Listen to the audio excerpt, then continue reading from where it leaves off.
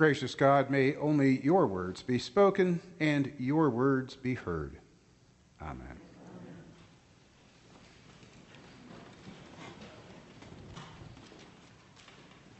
Next Sunday, a week from today, we begin a new church season in the church year, the season of Advent. And that makes today the last Sunday of Pentecost, which is customarily called Christ the King Sunday. It's called Christ the King Sunday because the lessons appointed for this Sunday contain the ancient and arguably antiquated, mixed bag, but common and vivid and potentially useful imagery of Christ as King and of the reign or the kingdom of God. Now, the reason I say that the language of kings and kingdoms is ancient and arguably antiquated is that for most of us here today, I suspect that kings and kingdoms are aspects of nation states that are either very far away in a different part of the world or are from very long ago, or both. And because of that distance and long history, the words king and kingship can carry centuries of baggage with them. First, and most obviously, as you all well know, there's the fact that unlike the word monarch, which is an inclusive term, the language of king and kingdoms is tied to a gender. And so when we use it, it can reinforce sexist stereotypes of leaders and leadership. And that's just one of the pieces of baggage the words carry along with them. Play a word association game with someone. Ask them, what words come to mind when you hear the word king? And you'll probably get, along with relatively neutral words like reign, rule, mighty, throne. You'll also get words like distant, exclusive, autocratic, nepotism, and even murderous. Yes, we know that Jesus upended the world's notions of kings and kingdoms by the example of his life and through his ministry and teachings.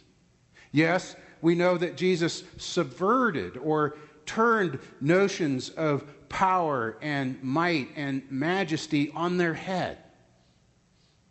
But still, all those factors combine to make celebrating something called Christ the King Sunday a bit of a challenge. And yet, in Christianity, the imagery of Christ as King and the metaphor of kingdom is a common image or metaphor. It's an inescapable image or metaphor. The Bible, as we heard in today's readings from at least the first and second books of Samuel and the first and second Kings on, is full of king language and king imagery.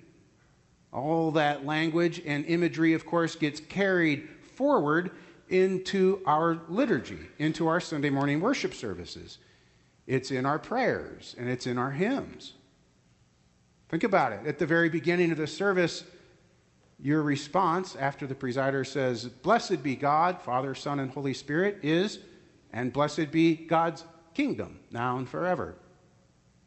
In the Gloria, we recall that we praise and bless and worship God as our Lord God, Heavenly King.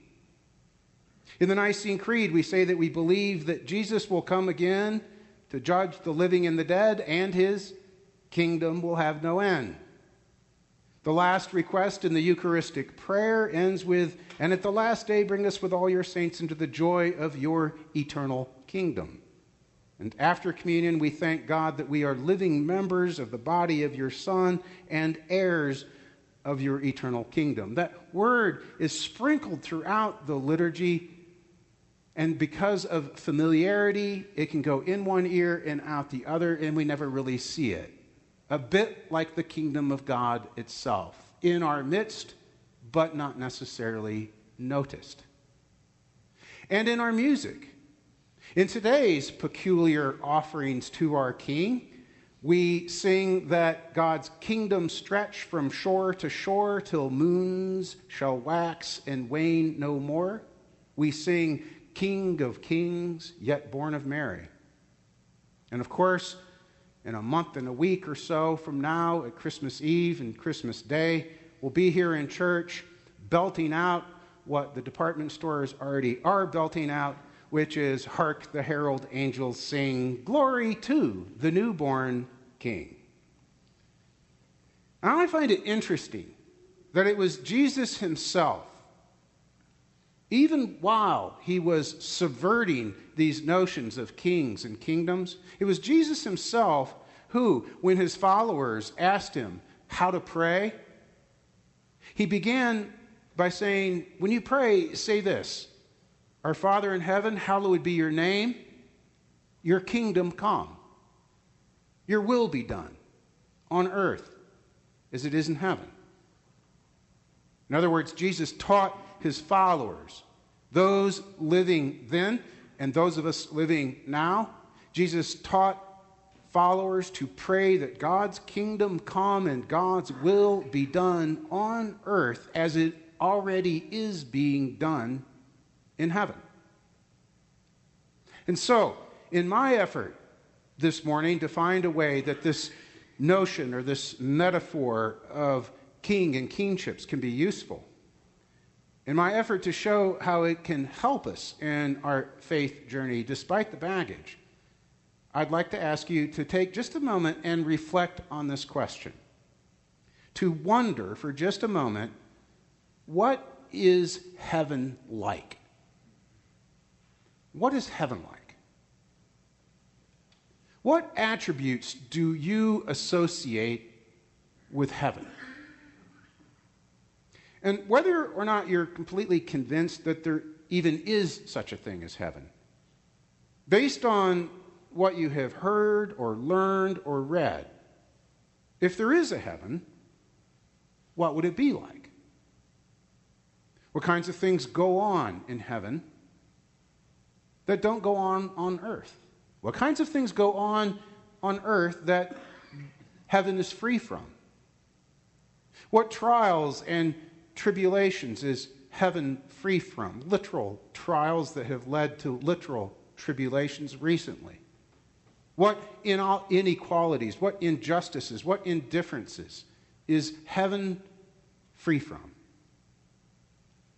Imagine, if you will, heaven as a time and a place where God's dreams for humanity are fulfilled. Allow yourself to imagine what that looks like, what that feels like. And then reflect on this. That is pretty much what Jesus had in mind when Jesus referred to the kingdom or reign of God. Jesus taught that heaven, the reign of God, is not only or even primarily a distant time and distant place. Some aspects of the heavens are distant and are future, but heaven, God, and God's reign are at the exact same time right here and right now. When Jesus taught us a prayer to pray every day, give us this day our daily bread, and in that prayer taught us to pray that God's kingdom come and God's will be done on earth as it is in heaven, Jesus was saying that the attributes, all the attributes that you associate with heaven are meant to be taking place on earth, here, now. And not only that, he was saying that you yourself are an agent, an ambassador, a priest of that kingdom. And that you are not only able, but you're empowered to bring those attributes that you associate with heaven to earth, here and now. You are able and you are equipped to bring every attribute you associate with heaven to this nation here and now, to this city, to your family, to your friendships, to your work, to your dinner table. Here's another way of saying, do you wonder what the kingdom of God is like? Well, what is your heart like? I mean, what do your hands do? Bring heaven to your heart, to your hands, and your heart and your hands will help bring heaven to earth. As individual members of the body of Christ and corporately as that body, we are to pray and to work that God's kingdom come and God's will be done in the United States as it is in heaven. We're to pray and work that God's kingdom come and God's will be done in Asheville as it is in heaven. We're to pray and work to help make God's kingdom come and God's will be done in our conversations, in our emails, while working, even while driving, while loving, while spending, and while giving. We're in all those things to pray and to work that God's kingdom come and God's will is done in our hearts and through our hands. So if you remember nothing else from this Christ the King Sunday, let it be this. The kingdom of God does not come into existence. Heaven does not come into existence. It already is in existence if only we have the eyes to see it. It is all around us, breaking in. We get glimpses of the kingdom of God through beautiful icons like this, through beautiful people like Kirsten. We get glimpses of God's kingdom breaking in to our midst every time we experience and are surprised by grace. It is all around us. Heaven, in other words, the reign of God is not something to wait for and to be fond of. It is something to work for and to be a part of. It is something to give our very best energy to, our very best efforts to, all our creativity to. That is what church is all about.